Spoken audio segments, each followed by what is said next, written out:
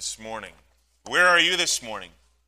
How many times have we asked that question? Where are we? You can imagine a family, a mother with some young kids who have gone shopping for a few hours, and they come back to the elevator, and the mother has no idea which floor to go to. And then they get to a floor, and they have no idea where the car is parked. Where are we? We have no idea.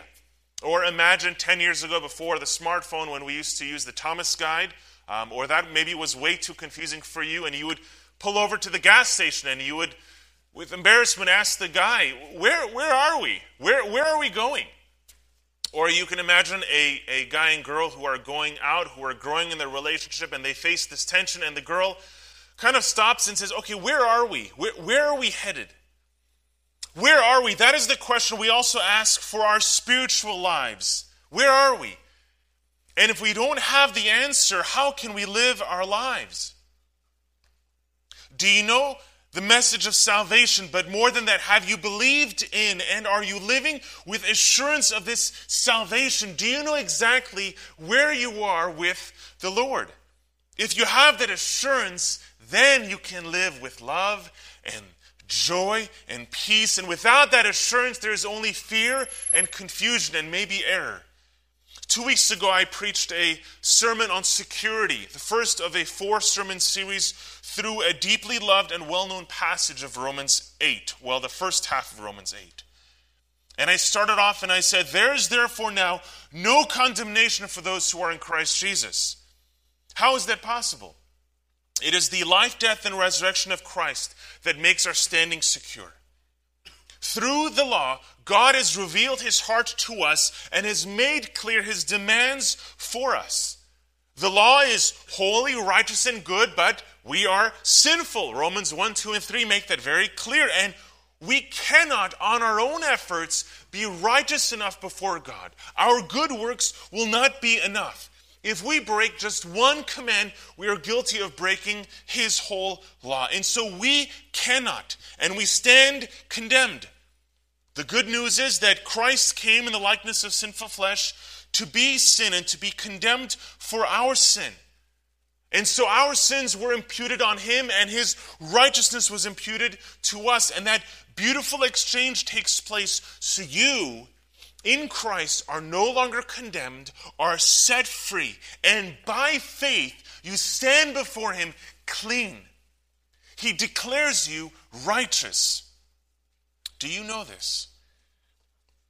In chapter 8, 1-4, we see this from God's perspective. But in today's passage of 5-8, we see this from our perspective, from our position. And in today's passage, Paul is not going to give us more teaching or new teaching. He is expanding what he has just said already. And here's the big idea that I want you to take home with you this week.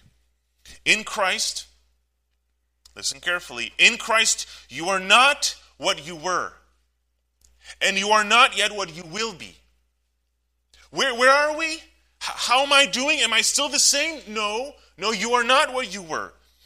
Well, how does this make sense if I'm struggling? Well, you are not yet what you will be. We face life in this tension of the already and not yet. We are certain that we are already saved in Christ, but we are aware that we are not yet fully saved, but we are hopeful that we will be. Please follow the text carefully with me this morning. I want to read for you today's passage just once more, starting with verse 5. For those who live according to the flesh set their minds on the things of the flesh, but those who live according to the Spirit set their minds on the things of the Spirit. For to set the mind on the flesh is death, but to set the mind on the Spirit is life and peace. For the mind that is set on the flesh is hostile to God, for it does not submit to God's law. Indeed, it cannot. Those who are in the flesh cannot please God. There's nothing cute and lighthearted here. This is heavy doctrine, but it doesn't end here. It is biblical doctrine that shapes the heart and guides the life. The fire of affection for the Lord is coming from a strong piece of log of truth. It is the truth that brings out that fire of affection. Take out the wood and the fire dies down like a firework. And so we are in need of more truth to keep that fire of affection growing. We are not led by our feelings, although they have a role. We are not defined by our good works, although they are important. We start with the mind. For knowing the truth of God's word is the first step of the healthy Christian life. Life flows from the mind. In verse 5, we see two minds, two mindsets. Those who live according to the flesh have the mindset of the flesh. Those living according to the Spirit have the mindset of the Spirit. It is the mindset that determines the lifestyle. This mindset is the fundamental attitude one has before God. In regards to our whole life, our mind, will, our reasoning, our affections, it all starts here. So why do you do what you do? Well, you do what your heart tells you, right? But how is your heart formed if not by your mind? Or let me say it the other way. Our mind is filled by what we see and what we hear. And by the filling of our minds, our hearts are shaped. And we speak and work and live and relate as an overflow of the heart. And so it starts with the mind. And so what is the mindset that you have today? Puritan John Owen said the following, quote, "Ordinarily, voluntary thoughts are the best measure and indication of the frame of our mind. In other words, what are you thinking about when you're not really thinking about anything? That speaks volumes about your mind and your heart. What questions about life do you ponder? What ambitions drive you? What concerns preoccupy you? What do you give your time and energy to throughout the day when your mind is drifting? Where is it going? For your mindset determines your lifestyle, and your lifestyle reveals your mindset." And so what is your mindset? There's only two options here. It is of the flesh or of the Spirit. There's only two options. It's simple. Paul is not commanding us to avoid the mindset of the flesh, nor is he commanding us to have the mindset of the Spirit. In fact, there are no commands here. We get to some instruction later in verse 13 and on. But here we have only 6 verbs, and they're about what is, not what ought to be. So there are no commands here. He is simply saying that there are two mindsets here, and these mindsets are different, and these mindsets are opposing to one another. Let's look at the first one. On the one side, there is flesh. For those who live according to the flesh set their minds on the things of the flesh. To better understand the good news of chapter 8, Paul goes back and he talks about sin and death. The flesh is that whole corruption of our lives that ruins every part of us. If you scan Paul's letters, you see this theme running throughout. The mindset of the flesh is futile, Ephesians 4:17. The mindset is earthly, Philippians 3:19. It is depraved, 1 Timothy 6:5. It is corrupted, 2 Timothy 3:8. It is defiled, Titus 1:15. It is blind, 2 Corinthians 4:4. The mindset of the flesh describes every single story of all people, of every corner of the globe throughout history. Every life starts here in the flesh, in Adam, and it will end in death unless God takes them out of Adam and places them in Christ. For it is in Christ that we are free from condemnation, and we receive that right standing before God. Now, on the other hand, there's the Spirit. There's the mindset of the flesh and the mindset of the Spirit. And those who live according to the Spirit have their minds set on the Spirit. Let's pause for a moment here.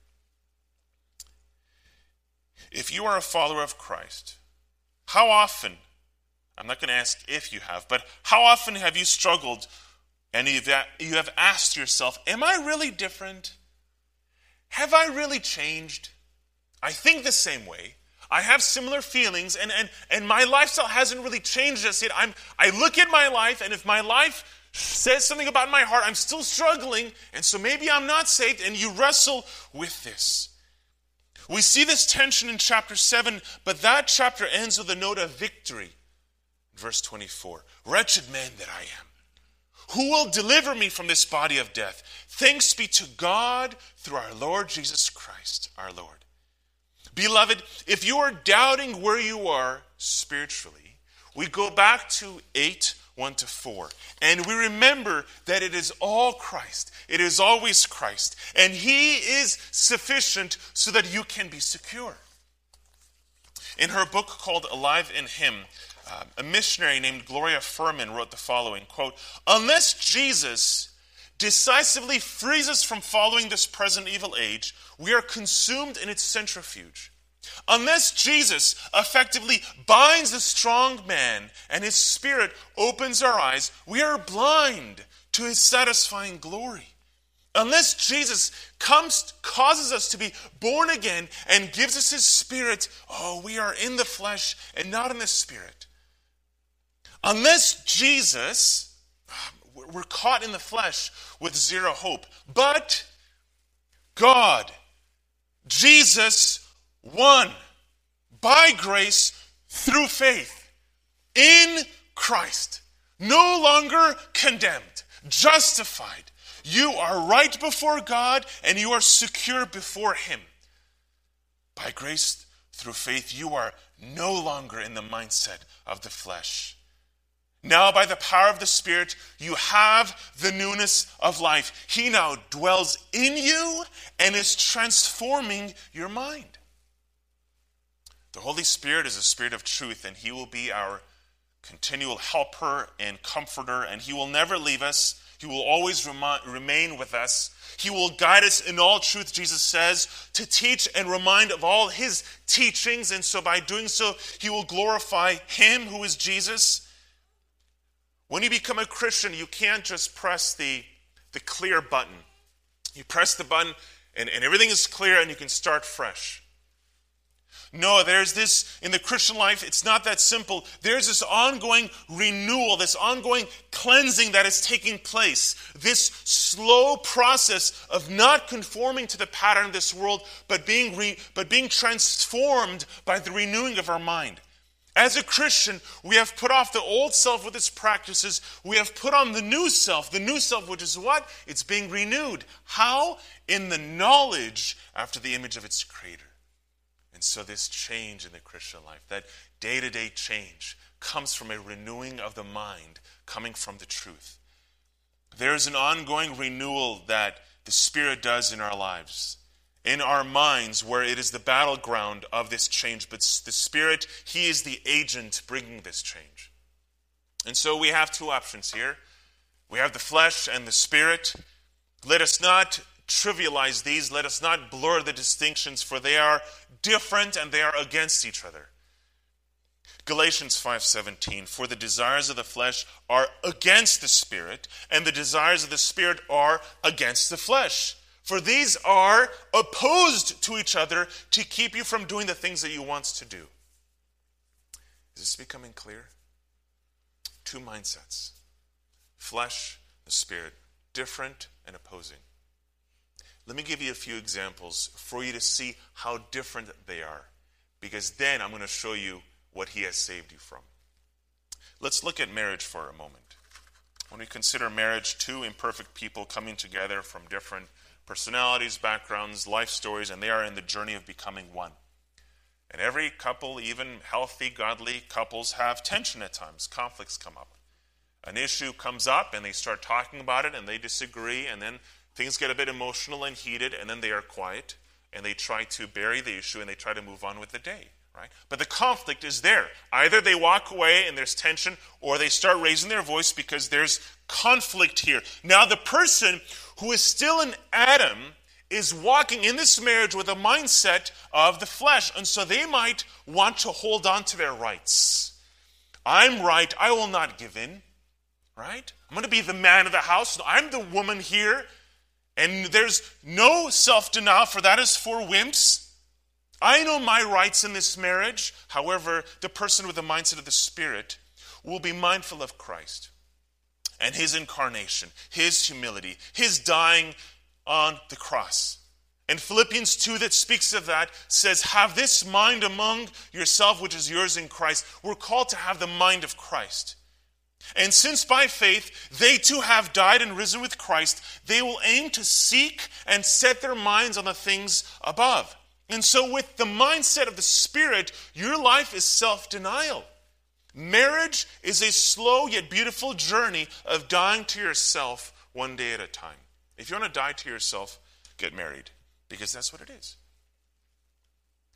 The marriage union and ultimately the glory of God is far more important than demanding your rights with this odd hope that you win the conflict and then you are better.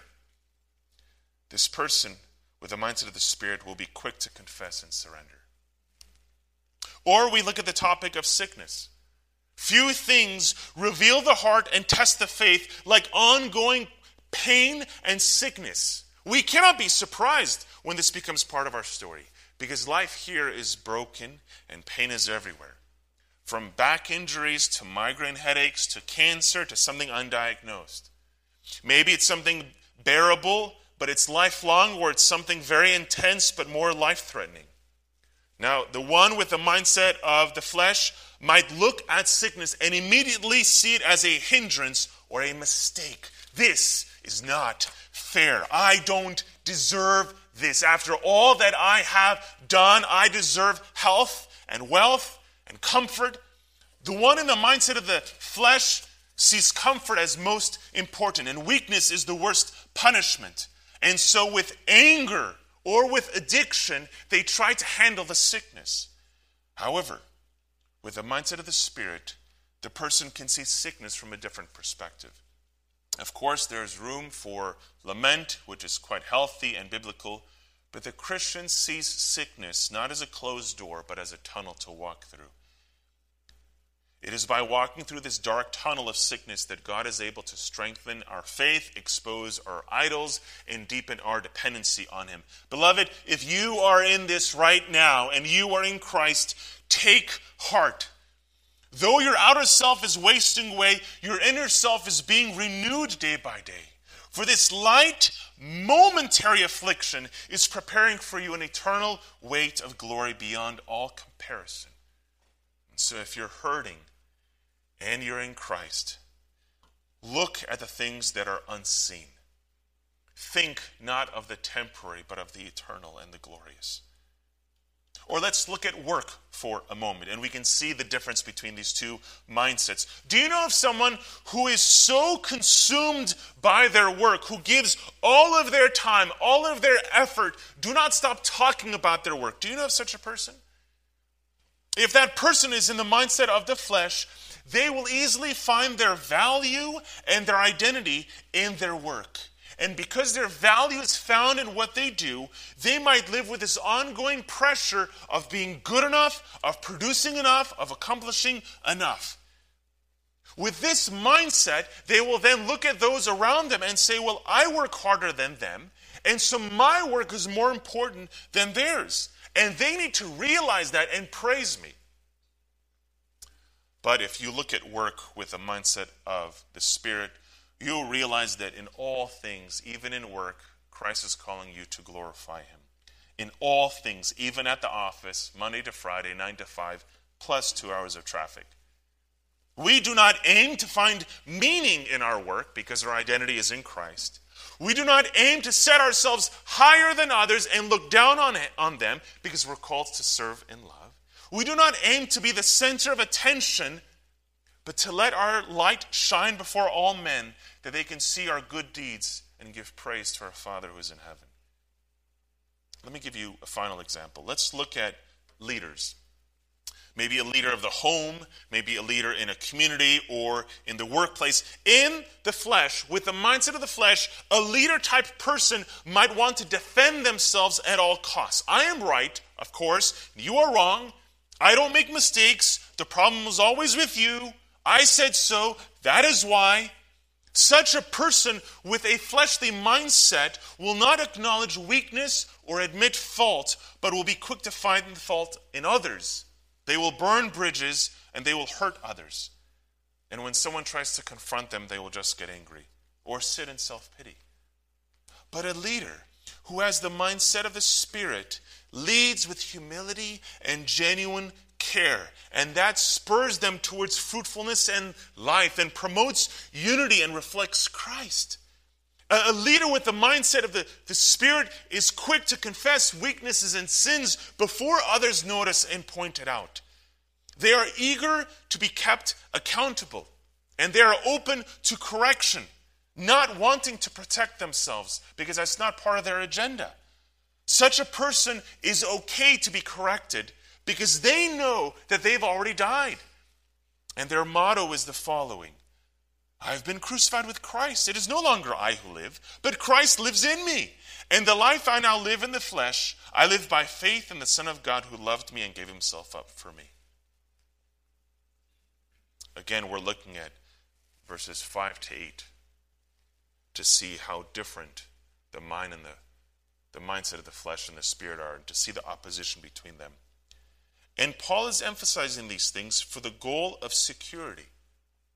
What I mean is, he's bringing up the past. He's bringing up the mindset of the flesh, not so that these believers can feel bad again.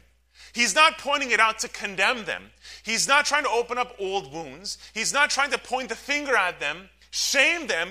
Remember what you did. He's not bringing up the past for that reason. He's bringing up the past so they can be mindful once more of the matchless work of Christ. He brings up the past to remind them that the past does not define you anymore. Some of you need to hear that very carefully.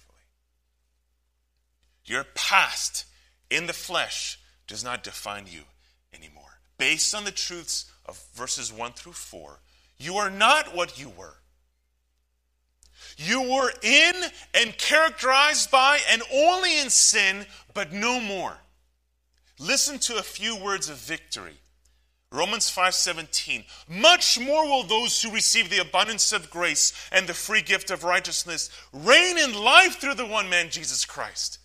Romans 6:2, how can we who died to sin still live in it? Verse 6, we would no longer be enslaved to sin, for the one who has died has been set free from sin. 6:14, for sin will have no dominion over you, since you are not under law but under grace. 6:18, having been set free from sin. And 8:2, for the law of the Spirit of life has set you free in Christ from the law of sin and death. Let us cease from seeing ourselves and others in Christ as if they are still in their past. Let us learn to see each other in a Romans 6 and Romans 8 type of way. That they are free. That they are not enslaved to their sins any longer. They are not sitting in condemnation. That was a life that led to death, but no more. Paul says in 5:12, therefore, just as sin came into the world through one man, and death through sin, and so death spread to all men because all sinned. That life leads to death. He says that the mindset of the flesh, where is this headed? Where is it going? He says in verse 6, death. Now the question is how? How does that life, that mindset of the flesh, leads to death? Let me give you a few steps here. If you look at verse 7, he says this mindset leads to death because it is a mindset hostile to God. Not only were we away from God, but we were against him. How foolish of us to have lived life fighting against a loving God, committing treason against this majestic King, dishonoring the Creator of all things. The person is hostile against God because there's no room in their heart for God. There's only one throne in their heart, and the self is on it. There's no room for God. The self rules, God doesn't. And this heart that is bent inwards for the self away from God only dishonors God and is against his glory and name and kingdom and word. Second, it's hostile to God and will not submit to God.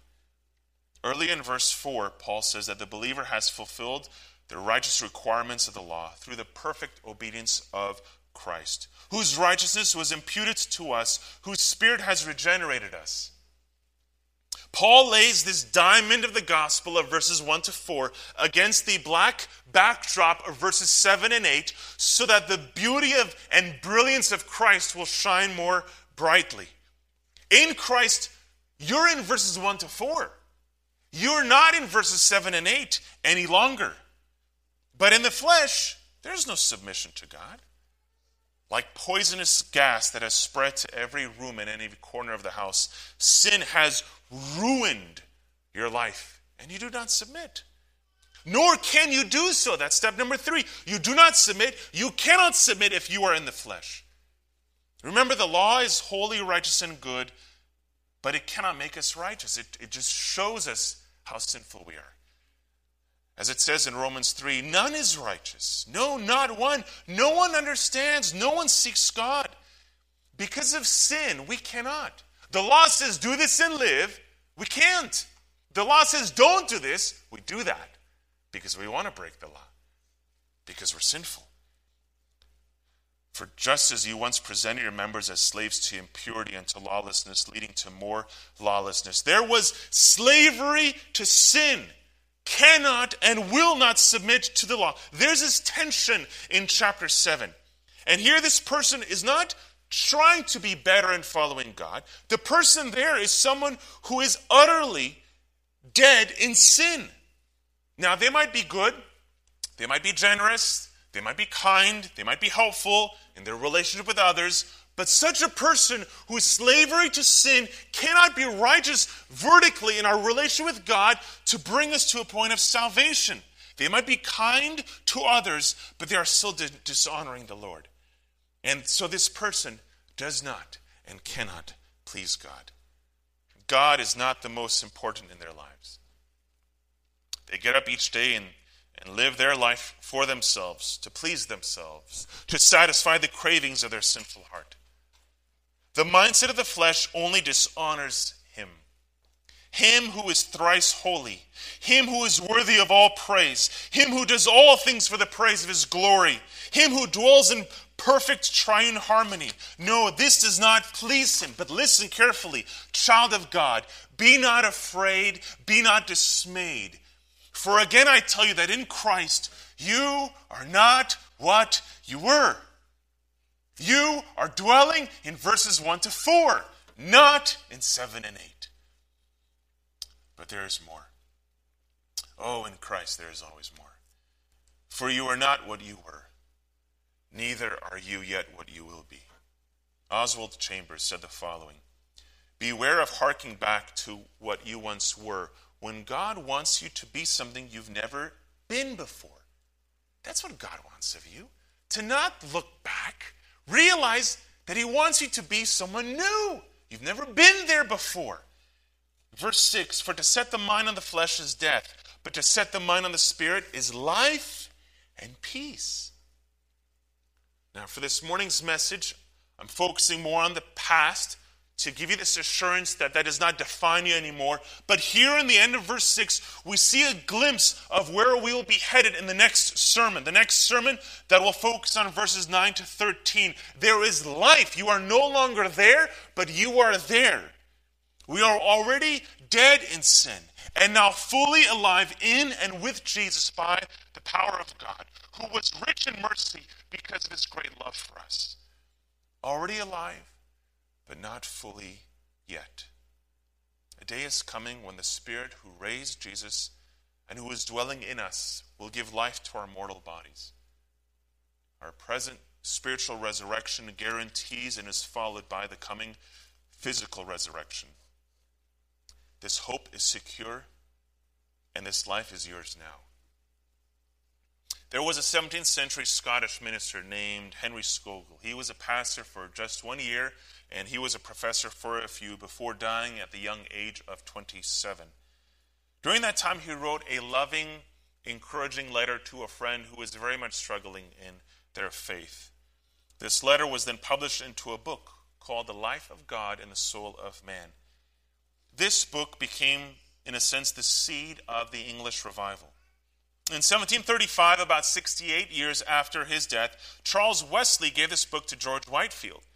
God used this message to bring George to salvation. He said, I never knew what true religion was till God sent me this excellent treatise. So what is it that Henry said in that book, Life of God and the Soul of Man? Let me give you 2 quotes. Henry says that, quote, true religion is a union of the soul with God. True religion is not a list of things to do and not do. Let's go back to what he says. True religion is a union of the soul with God, a real participation of the divine nature, the very image of God drawn upon the soul. Or in the apostles' phrase, it is Christ formed in us. Briefly, I know not how the nature of religion can be more fully expressed than by calling it a divine life. A divine life. And then he admits that we struggle in the Christian life, and he says this, quote, "It is true that this divine life continueth not always in the same strength and vigor, but many times suffered sad decays, and holy men find great difficulty in resisting temptations and less alacrity or eagerness in the performance of their duties. Yet it is not quite extinguished, nor are they abandoned to the power of those corrupt affections which sway and overrule the rest of the world." End of quote. So he says, yeah, Christians struggle, right? They waver, but that life is not extinguished because they are in union with the Lord. There is this divine life in them. As he said, we do not doubt, nor are we surprised by struggles in the Christian life. But verse 6 says, life and peace. Now you might be asking yourself, where is this? Because I struggle in life. Life is hard. Where is this peace? Let us not belittle the one who asks, nor leave them alone in their struggle. Let us remember that this Christian life is in the midst of this tension between the already and the not yet. We have this life, but not fully yet. Let me give you a few examples of how Paul handles this tension. For example, in 6:14 he says, "For sin shall have no dominion over you." In 6:12, "Let not sin therefore reign in your mortal bodies." 6:18, "Having been set free from sin, have become slaves of righteousness." But then the next verse he says, "So now present your members as slaves of righteousness." You see that? You are, but you should. Already, not yet. Here's a third one. "Old self was crucified with him." Chapter 6, verse 6. "Consider yourself dead to sin." Finally, in Galatians, he says, "For as many of you as were baptized in Christ have put on Christ." But in Romans 13, he says, "But put on the Lord Jesus Christ." We have this life, but we need this life. He has given it to us, but we are commanded to obey. We have this already, but not fully yet. We are new, yet imperfect. Let us not ignore the fact that we are new, nor take lightly that we are still imperfect. We do not see the totality of this newness right now. But friends, it is coming. The Spirit with whom we have been sealed provides the deposit, but the fullness is coming. He is in us and guarantees that surely more is coming. So look at 7 and 8. "Not to be overwhelmed, for there is now no condemnation for those who are in Christ." Let us look at these verses with gratitude for the finished work of Jesus and the real security that we have already in him. And let us look at verse 6 with eager expectation that this life in peace will be ours complete one day when Christ returns and perfects his kingdom. Let us look at the already so that we do not lose hope and live with fear, but instead with eagerness and victory, let us walk in the Spirit, aiming to be and to make disciples of all nations for his glory. The kingdom has been inaugurated at his first coming, and the kingdom will be complete when he returns. This is all about him, and a day is coming when he will be supreme over all. Let me close with a quote again by Gloria Furman. She says, "The gift of the indwelling Spirit is a foretaste of what is to come. Though we live in this broken and fragmented cosmos, we see with faith eyes that in the fullness of time there will be a day in which all things will be united under the sovereign rule of Christ." That's where this is headed. You are not the most important here. This is all about Christ. And that day is coming when his rule will be supreme. This is where we are.